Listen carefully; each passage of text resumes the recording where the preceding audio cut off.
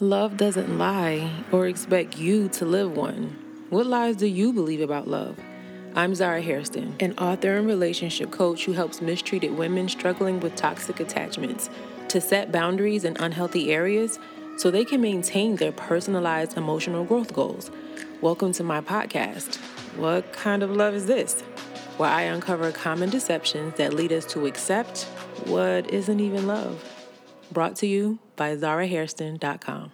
This podcast is not a substitute for counseling or therapy. It is intended for informational purposes only. Welcome back. As you can see, I changed the name, which is why it shows this episode as season 2, episode 4. And moving forward, it'll be episode 5, 6, 7, 8, and so on without the season 2 in front of it. So it'll just go on with each episode number as opposed to seasons. I just needed to claim the change so you'd see that, yes, there is a change. And what is that change? Obviously, you can see the cover to the podcast has changed and it says, what kind of love is this? You know, we're going to be talking about the fact that there are so many things that people call love and it isn't. So as opposed to inspiring healing through discussions about books and movies and the like I was doing before in Right Now podcast, I now put the focus on healing still, but through the truth by exposing common lies. Why did I make this change? I just started to see the need in working with, talking to, getting different messages and helping different women. I get so many questions about how to get past certain hurts, certain issues in relationships. And the problems I realize are really just rooted in people believing a lie, which causes them to accept and live a lie. And you know, if you think the truth hurts, trust me, a lie hurts way worse with no benefit. At least there's a benefit to being hurt with the truth. So anyway, I can't always get to every individual request up close and personal like I really want to, or like when people ask me certain questions, it's like so deep and layered. There's no way there's an answer for that through email correspondence. So after some meditating on it, I realized upgrading the podcast to this specific relational topic can assist many people at once and still be a thorough offering of myself and the guidance that people often request. Now, before we get into our first episode of this new season, literally and figuratively, I want to first clarify. We need to understand that in dealing with the exposition of lies on the way to uncovering the actual truth means understanding the mind just a bit. What do I mean? I know when you hear the word love, you're often like, that's the heart. Yes. And it is also understanding that the mind is the part of us that decides what to do about whatever the heart feels. Since the heart feels without necessarily reasoning, you know, a lot of people can say like, you know, my heart made me do it. And they're implying that they didn't do a smart thing a lot of times. So it's our mind and how we see matters of the heart that needs to be corrected in order for the heart to quote unquote feel better. Like a lot of times people are like, oh, if I could just heal my heart. But it's really like, no, fix the lie that you're believing and then you'll feel better. Otherwise, if we don't correct the way we see something, so for example, the lie, then we decide from this deceived place. It's like the popular quote, mind over matter. Many people have the matter over the mind. So it prohibits them from experiencing life the way Yah, and when I say Yah, that's short for Yahuwah, which is the original Hebrew name for God. You won't hear me say God, because I want you to know who I'm talking about, the true and living God, which is Yah or Yahuwah. So it prohibits us from experiencing life the way Yah would have us experience it. And that incorrect way of seeing, that is believing the lies, means that by default, decisions are being made from a deceived place. So what does that lead to? it leads us to abuse ourselves, abuse others, or both. And a lot of times when people hear the word abuse, they think just like hitting or, punching or like blood. No, abuse can be emotional, spiritual, mental. It's not just that. So that's how verses like Yirmiyahu, which is Hebrew for Jeremiah, chapter 17, verse 19 in the Et Sefer Bible can say, the heart is deceitful above all things and desperately wicked. Who can know it? You better make sure it's not the devil that's knowing it and it's Yah. But anyway, so people who see incorrectly, and usually this is through some hurt or emotional trauma, and they don't heal, means they can only think from that place, many times without even realizing this is happening or occurring. That's why you can be in situations and be like, how you don't see that? You don't see what you're doing? They're deceived. The scripture talks so many times about people just doing crazy stuff, and it's because they're deceived. Usually when someone is behaving outside of how Yah would have them behave, it's because they're deceived. They're believing some kind of lie. And a lot of times if you don't clear that up, you get so deceived. You are so far from the truth that, it's kind of hard to pull you back. It takes a lot. It requires a lot more to get that kind of person to see the truth or heal from it. But anyway, that's what my novel, It Came to Pass, tries to get the reader to see. So it starts from a young age, because a lot of people get hurt as a child, act dysfunctional as an adult, or caught up in all these toxic situations and in relationships over and again, and then wonder why. Trauma in childhood is so common. We often don't realize it's the very thing destroying who we are as adults. To move past it, we have to go back to where it began. It Came to Pass, Book 1, In the Beginning. Visit itcametopass.com for more information. That's pass.com. Well, to behave correctly, we have to see correctly. And that's hard when we remain unhealed in the heart, which is connected to the mind. I had a verse on one of my husband's mixtapes called Schoolie High. I think the track was called Detention. And I said, because behaviors, they come from beliefs. So what you do, it speaks what you think, and they lead you to be who you are. Because behaviors, they come from beliefs. Believe in a lie or the truth. So what you do, it speaks what you think. What you're thinking comes out in your behavior. Your behavior is the speaking of that thing you think. And what happens? They lead you to be who you are. And I say, whose I am is the one who had come. But anyway, you become something different than what Yah wants you to be. And we know from scripture in Yahushanan, which is Hebrew for John, in chapter 8, verse 44, in the Sefer, that Satan is a father of lies. So when you believe lies, you're actually being led by Satan and might not even know it or want to even believe it and might not even be able to believe it because you're deceived.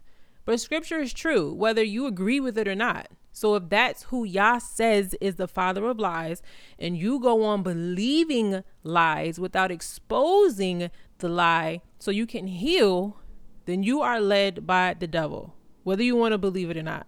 Let's look at the actual verse. It says, and by verse, I mean Yahushanan, which is Hebrew for John 8:44. You are of your father, the devil, and the lust of your father you will do. He was a murderer from the beginning and abode not in the truth, because there is no truth in him. I'm going to pause right there before I get to the last line of that verse. There's no truth in him. So I know some people can say, but like, what about Adam and Eve? He told them like, yeah, if you eat of it, such and such and such. Yeah, he did say you can't eat it. But anybody, a half of a lie is a whole lie. And it's none of the truth. So some people think, well, they told me part of the truth. No, if they lied to you in any way, that was false. It wasn't true. And so that is a replica of Satan. There is no truth in him. That's why it's saying there's no truth. You can't tell a partial lie or a partial truth. In other words, some people will tell you just part of the truth, but that's the greatest deception. We use the truth to tell our lie. Because if we just lie flat out, if I just tell you that the sky is yellow, you're going to be like, no, it's not.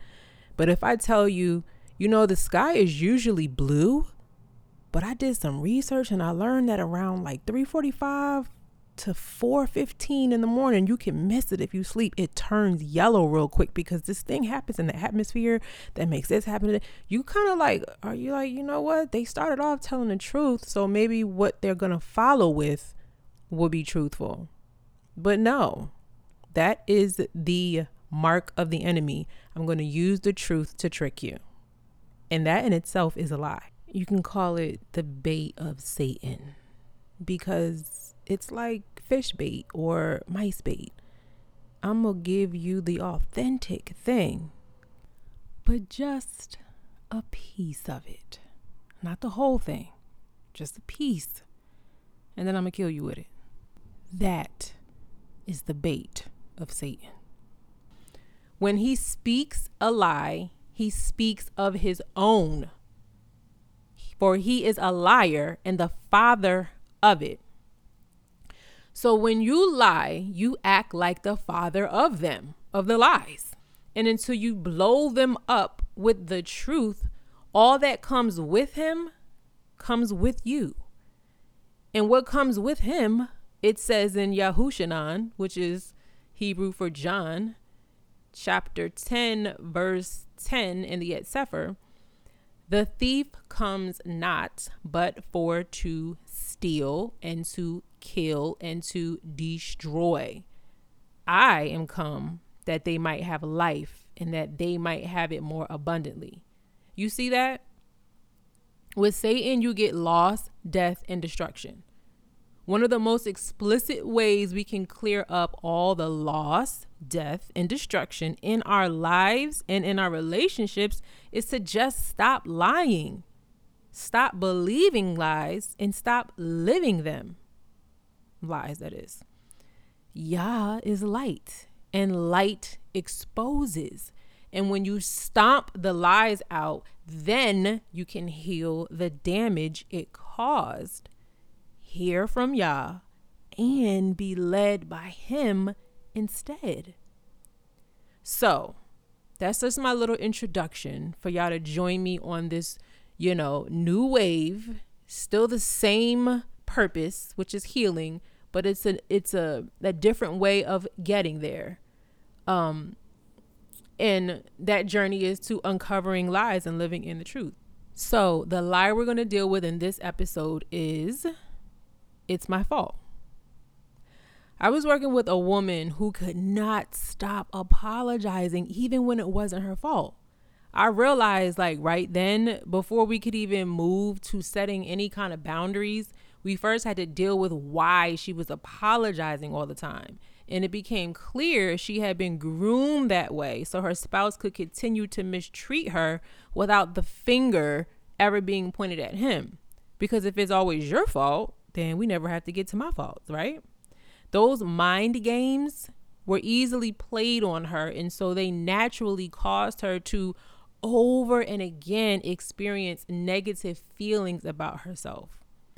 But what if it wasn't her that provoked him, but his unresolved issues that triggered him to blame her? And that's what I wanted her to kind of look at. And so I'm going to ask you the same question.